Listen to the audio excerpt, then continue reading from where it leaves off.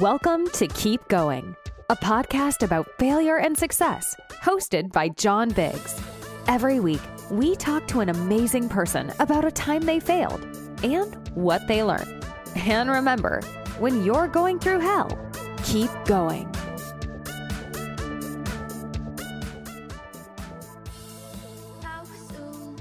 Welcome back to Keep Going, a podcast about failure and success. Today's success is Joseph Panetta.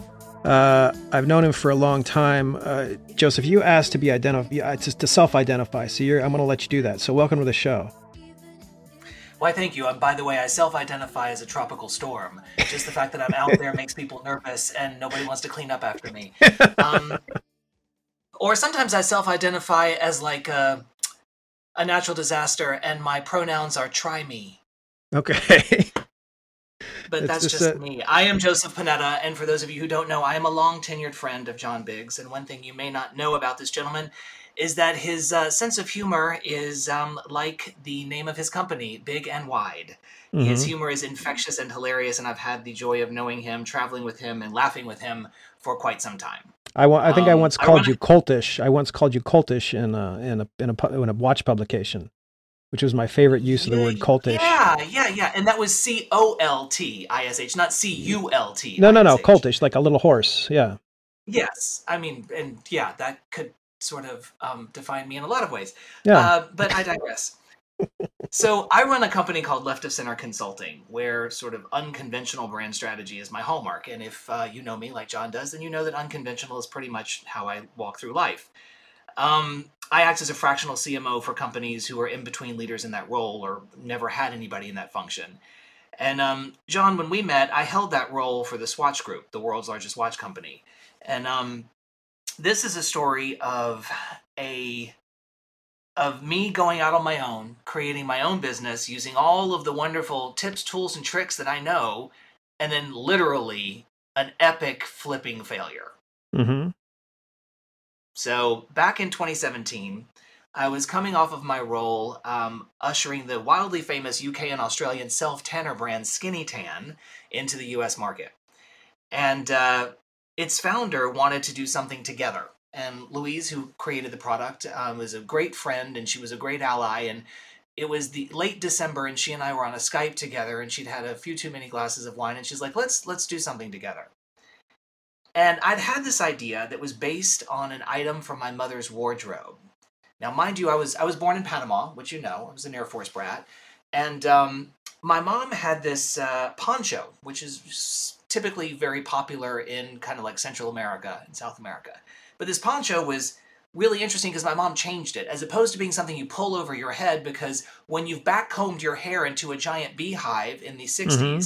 and you put all of your makeup on, the last thing you want to do is pull something over your head, right? Because my mother was a Southern belle after all. So she had a seam cut up the front of the poncho, and then these beautifully covered buttons created with these double buttonholes so that it's sort of stretched across the opening.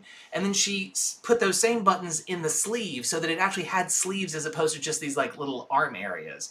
And it turned this rather mundane garment into something that was much more interesting. Now, many, many years ago, I had wanted to recreate this silhouette in a kind of pashmina or light silk fabric, as a sort of light summer poncho. And my wife at the time made such fun of me and derided this notion and just kind of was like, are you crazy? No one's going to buy that. 12 months later, every girl on the Upper West Side was wearing the summer poncho.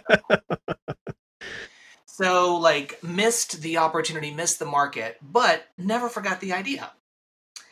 Fast forward to 2017, I'm talking to Louise, and I rekindled this idea. And so I talked with friends who are in the garment business to learn a little bit about what it would take to do this.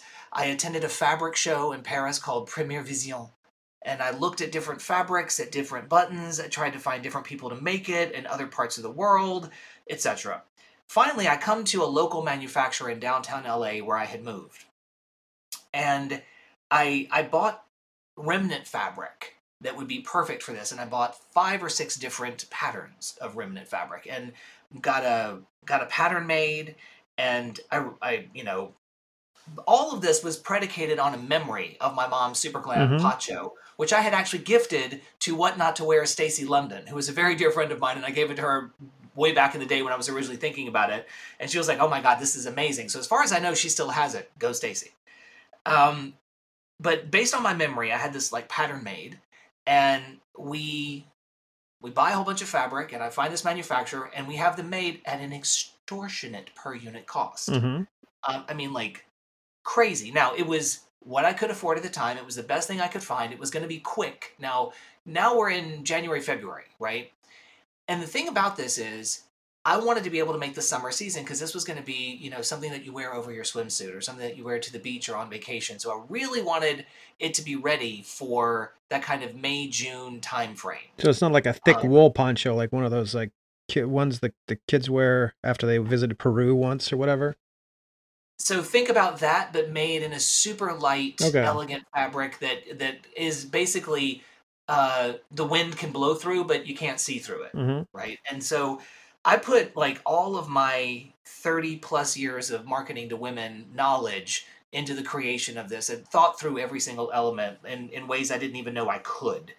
Wrote a business plan, developed downstream products so that I had, next generation ponchos for different seasons of the year.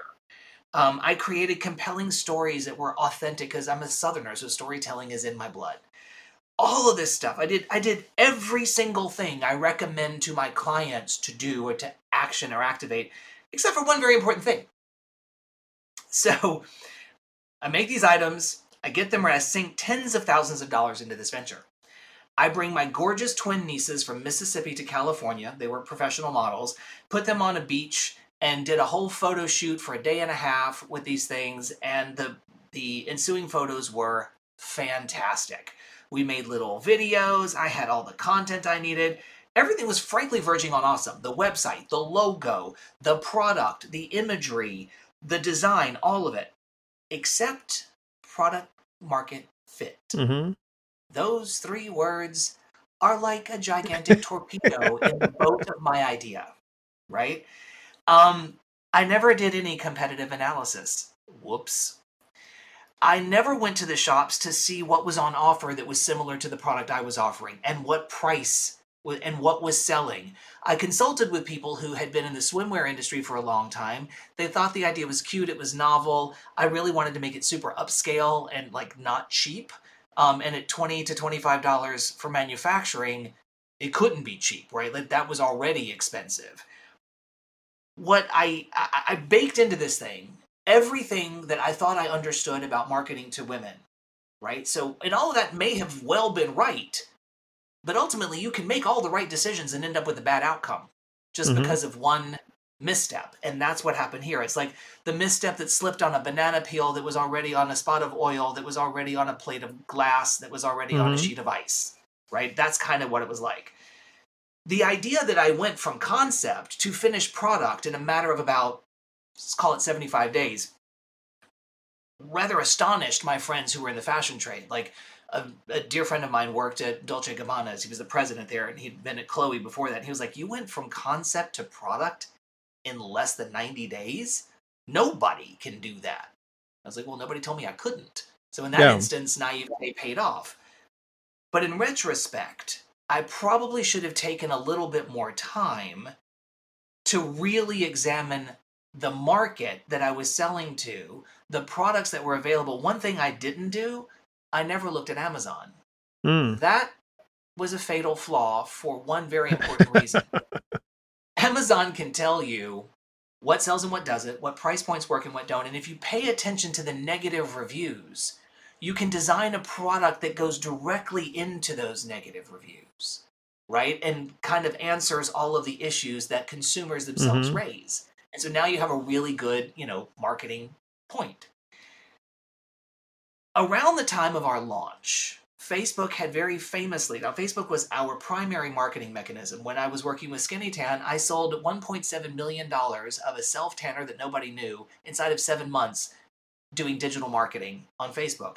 Up to that point, I thought I was a dinosaur. I thought nobody would ever hire me because I didn't know the first thing about posting on social or digital marketing. I understood strategy and marketing strategy, but I didn't know the ins and outs of Facebook and Instagram, etc. working with Louise, I went from being a digital immigrant to a practical digital native, right? So I learned that very well. What I didn't learn was that Facebook would change their algorithm to such an extent. Now in 2017, 2018, a lot of people know about this. Facebook changed its algorithm to where it practically punished small advertisers like us, Mm-hmm. right? And this is the time when lookalike lists were now not looking so much alike and not delivering. It was the beginning of that kind of downslide. And you could spend like, how much was it that you were spending on ads in that case? It was like 10,000, 100,000 just to get that like million sales.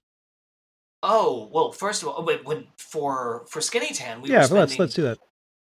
So in 7 months, we probably spent $250,000-$300,000. Okay, so it's a little bit of money, but we're spending between $20,000 and $30,000 up to $40,000 a month. Mm-hmm. But we were also a reusable product. So once someone got the product and they used it 3 or 4 times, they had to buy another. They had to re-up. So like anything, the margins were great.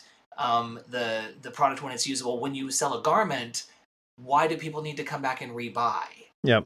Right. So that's it's kind of almost a one and done scenario. So when I tell you that we failed out of the gate, and then we just kept failing, okay, and it was ego destructive. And I tried for months to get it going. I swapped retail channels. I dropped prices. I even tried selling it on Amazon against $9.99. I mean, $9.99. You know, the things that look like a doily and felt like one. But on Amazon, if you're shopping there, that's probably your tolerance level. You don't want $100 beach poncho, right? Yeah, exactly. You probably pay more for that than you did your bikini. And I gave a lot away. I probably sold somewhere, after having made thousands of them, I probably sold 500 or 600 total all in over the entire time, maybe. And these were one-offs to individuals. I never sold them to a retail or e-tail establishment.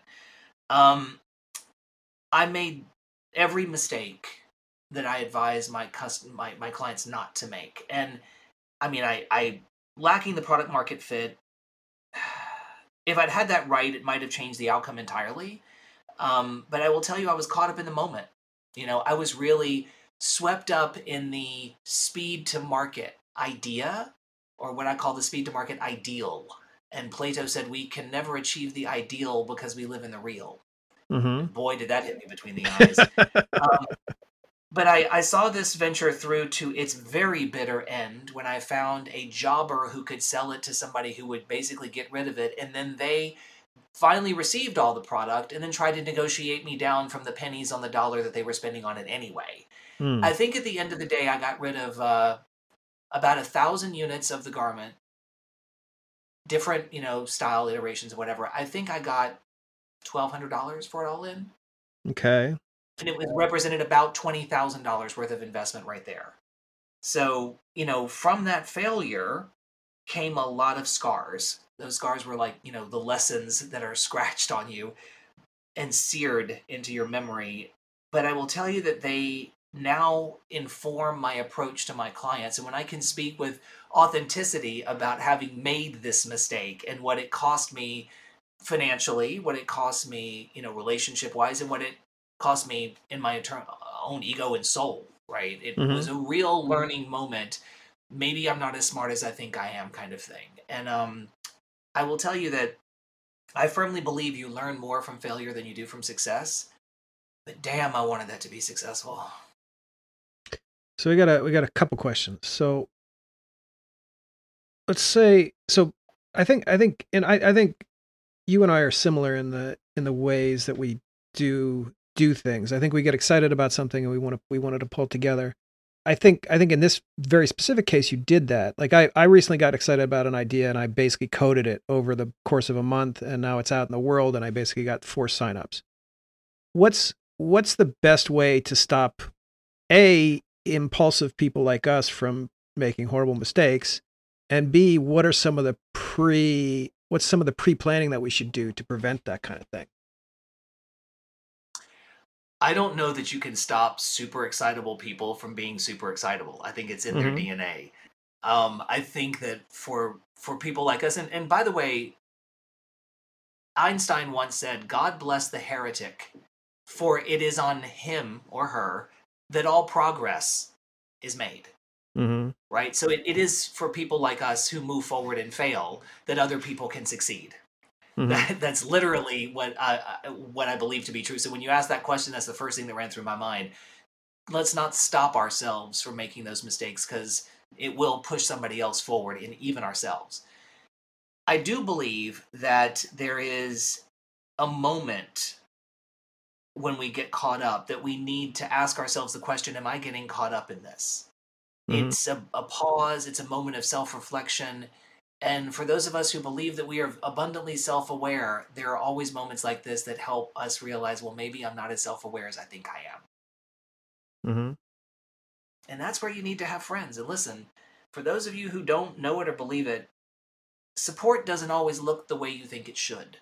It doesn't mean everybody's on the sideline cheering for you. Your real friends are the ones who pull you aside and be like, have you thought about this? Have you really looked into this? And my takeaway from this entire process was effectively have a plan B and have a plan C. Mm-hmm. Because plan A may not happen. And plan C might not even happen. What? Well, how in do my you... case, plan Z didn't happen. Yeah, plan. How do you convince folks? One of the things that kind of happens, I think, in many cases, you come up to a person and you say, "Look, dude, I've seen this happen. I've seen this project before. I've seen this happen before. It never works." That's like that old the Rocky the Squirrel and or Rocky and Bullwinkle, and it's that trick never works, right? And if you've been around long enough, you know that trick never works for whatever reason. And maybe it's the permutation of the trick somebody's trying to play. Maybe your Dolce and Gabbana friend could basically say, "Oh, I see what the permutation is here. Watch out. This is how you're going to break." But how do you break through that sense that your client or your friend or whoever is going to do it anyway? How do you convince them to slow down? It's a good question. I don't know that you can. I just know that you should try. Okay. Right? Because there's a former boss of mine used to say, a person will go a hell of a lot further with their bad idea than they will with your good one. Yep. Right? Because it's that fire, that motivation to succeed, and there's always that unbridled optimism that the entrepreneur almost categorically must have, that they are going to succeed in the face of failure. And even their own failure, by the way. And I'm not, mind you, I'm not blaming anybody else for the failure of this brand and this product than myself. Like, this wasn't anybody else's fault but mine. And I own that, which also means that I learn from that, and it means that I can speak from it authentically. So the only thing I can do for my clients is offer them the wisdom from experience. I've been where you are. I have been in exactly this moment. Let me tell you how it ended up for me. One of two things will happen. They will either listen or they won't. Okay. And there are consequences on either side of that decision. I mean, I think if you really think about what you said, what you described, it sounds like a blast, honestly. Like, to build something that meant something to you, that is meaningful, that you thought may or may not work, and you spent not that much money. I mean, $20,000 for the average human being that's a couple months' salary, but $20,000 in an entrepreneurial sense, that's like a drop in the bucket. And you got to it sounds like you had fun doing it. Presumably you got to build a brand from soup to nuts, I guess. I was enthralled by it, actually. I don't think I've ever felt quite that energized for quite that sustained a period of time. It was just fantastic. It was intoxicating to a large degree. But in that intoxication, I also forgot what I do, and forgot to treat myself as a client, and forgot to ask myself some really tough questions. And this unbridled belief that I had it all figured out is not just a fallacy, but also somewhat dangerous. Well, this wasn't, you weren't making a mammogram machine. You were making a beautiful patient. You were making a beautiful patient. Yeah. In the bigger picture. Yeah. I'm not, it's not Tesla or, mammogram machines, but in my own way, it was a little bit, it was destructive to my bank account. That $20,000, by the way, was just the remaining inventory. That wasn't Okay. that's what the remaining Okay. inventory was for. That wasn't the initial spend. No, it All was right. All quite right. All well right. north of that. Yeah, it was still an ouch, no matter how you slice it. All right. I don't want to say you got away easy, but I don't think you did by any stretch of the imagination. But it sounds like a thing. Sounds like a fun time. Would you do it again if you had that idea? Under very, very different scenarios would I do it again. And I would Mm-hmm. really ask myself the hard questions. I would vet a lot of this by somebody who isn't me, because the thing about the tarot card reader is that she can read everyone's fortune but her own. Mm-hmm. Sometimes you need somebody else to look at the cards. Well, I like the idea of you calling yourself your own client. You're basically, you should have been watching out for yourself, but you didn't watch out yourself because the whole thing was so exciting and so heady that expenditure seemed like a drop in the bucket for the future. I mean, not future wealth, but I mean just the future satisfaction of making a product that everybody wants. Correct. The future success, whether or not it was going to be like, Mm-hmm. wealth creation, at a minimum, I wanted to be able to, meet my expenses, Mm-hmm. meaning the product development, the photo shoot, the money you sink into all the marketing. That's not cheap. Was there an emotional toll associated with this? Did you come out of this sadder? Did you come out of this upset? I came out of this a little ego wounded and bruised, no doubt Mm-hmm. about it.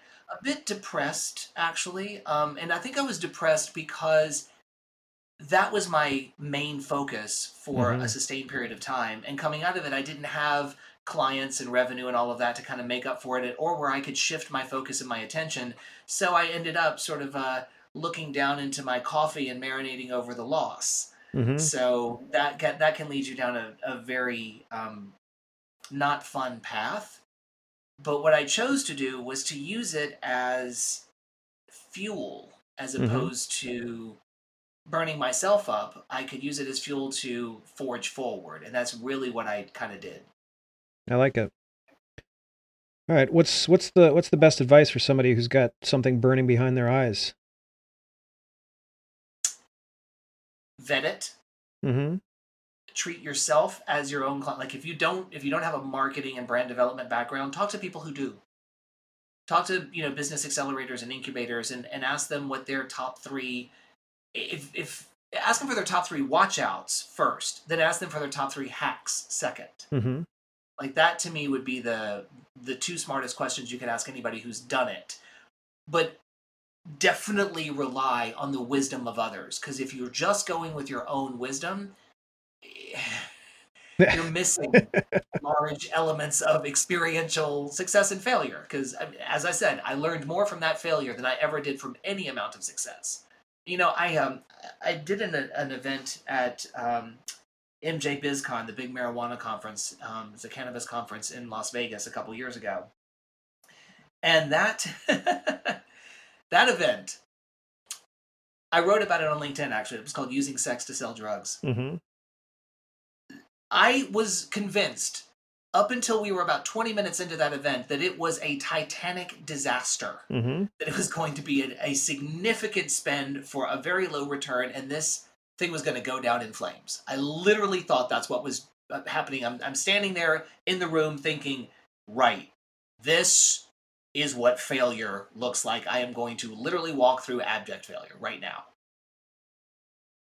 I explain in the article, and I can't exactly put my finger on it, but something happened about 20 to 30 minutes into that event that turned it from the singularly worst event of my career to potentially one of the best I've ever thrown in my life. Now, how do you do a 180-degree turn? Like Mm-hmm. literally, how do you manage to pull that off? Because it's like moving the Queen Mary in New York Harbor. Like this is not an easy thing to do, and it takes a whole lot of forces working with a bunch of luck behind you to make it happen. And in my instance, it was a bunch of scantily clad Cirque du Soleil performers performing Kama Sutra positions in different rooms of the event. And suddenly, everything turned. And all 400 people we invited showed up and stayed. Now, did you plan this, or they just show up? I don't know, because in your life it seems like Cirque du Soleil performers just show up and do Kama Sutra positions. So basically, that just means it's Tuesday. Yeah, exactly. Yeah, this is LA. Like Glitter and Unicorns just is like Tuesday, right? Yeah. But the strategy behind it is really where it shines. Like the set dressing is great, but this was Marijuana BizCon, MJ BizCon. You're talking to people who are long in the tooth and understand what THC is. Mm-hmm. So how are you going to introduce them to a new molecule called THCO? Mm-hmm. How are you going to educate people who think they know everything there is to know about THC about a whole new sister to THC called THCO? So it was like you focus on the O. So the entire premise of this thing was the big O. Okay. All right. The aha, and then the invitations and everything. We're in Las Vegas, the home of burlesque. Yeah. Right. There were women with their boobs out and feathers on their hair for decades. Right. So, Dita Von Teese, like all of this stuff is Las Vegas central and specific. So there's a lot of room and latitude to be in Vegas to get away with something like this. But the concept here was well honed and a really great idea. The problem was that our venue, our party location, got tossed. The Airbnb people just decided that they would rent it to somebody else at a higher price, and they kicked us out 2 weeks before. Everybody who was having an event had it on the first night. Their invitations had been out for more than a month. Everybody had their first night on the calendar already booked. Our invitations go out focused around what we focused it on, the Big O. And we shut off the RSVP list at 400. And we were like, okay, it's the first night. People are going to do a drive-by. They're going to come in, have a cocktail, see what it's all about, and leave. Because that's what people do on the first night. Mm-hmm. And it's 400. You expect about 30-40% attrition off of that. Sure. So you're going to get roughly 250 people maybe over the course of the 4 hours. So you're talking about maybe like 50 people an hour. Like no big deal in a giant suite at the Encore. All 400 people came and nobody left. The police came to shut us down 3 times if we didn't get out of the suite. There were people lined up in the hallway to get in, but the most obstructive thing is that they were lined up downstairs at the lobby desk trying to get into the elevator to come up. But they wouldn't let them because we had too many people in the room. So it danced this fine line between success and failure, but it's like the best party that the police shut down. Yeah. And the interesting thing about that was that 4 months later, someone told me that a friend of theirs was telling them about this off-the-hook party they attended at MJ BizCon in October in Vegas, and they started to recount the party, and I'm like, yeah, that was my event. Cheers. 4 months later, they're still talking about it. I was like, well, not to mention we sold out of the entire year's worth of inventory that night. But the fact that 4 months after the event, people are still talking about it, and MJ BizCon has some pretty big fucking events, like some pretty major things. So the fact that we stood out like that was amazing, considering that the first day and a half to 30 minutes into the party, I thought it was an epic disaster. So we had 2 tales of failure, and per usual with Joseph Panetta, the second tale was far it was the obvious conclusion, whereas your first tale was kind of like the unobvious one, and I'm glad you shared the unobvious one first, because I know that your track record for success as a cool dude is pretty high up there. Well, I am trying to live up to your standard, and one of these days I'll get there. Joseph, thank you for joining us. This has been Keep Going. We will see you next week. Thanks so much for tuning in to this episode of Keep Going. If you're enjoying the show, please feel free to rate, subscribe, and leave a review wherever you listen to your podcasts. This helps others find the show, and we greatly appreciate it. Thanks again for listening. And remember, when you're going through hell, keep going. My heart close, running.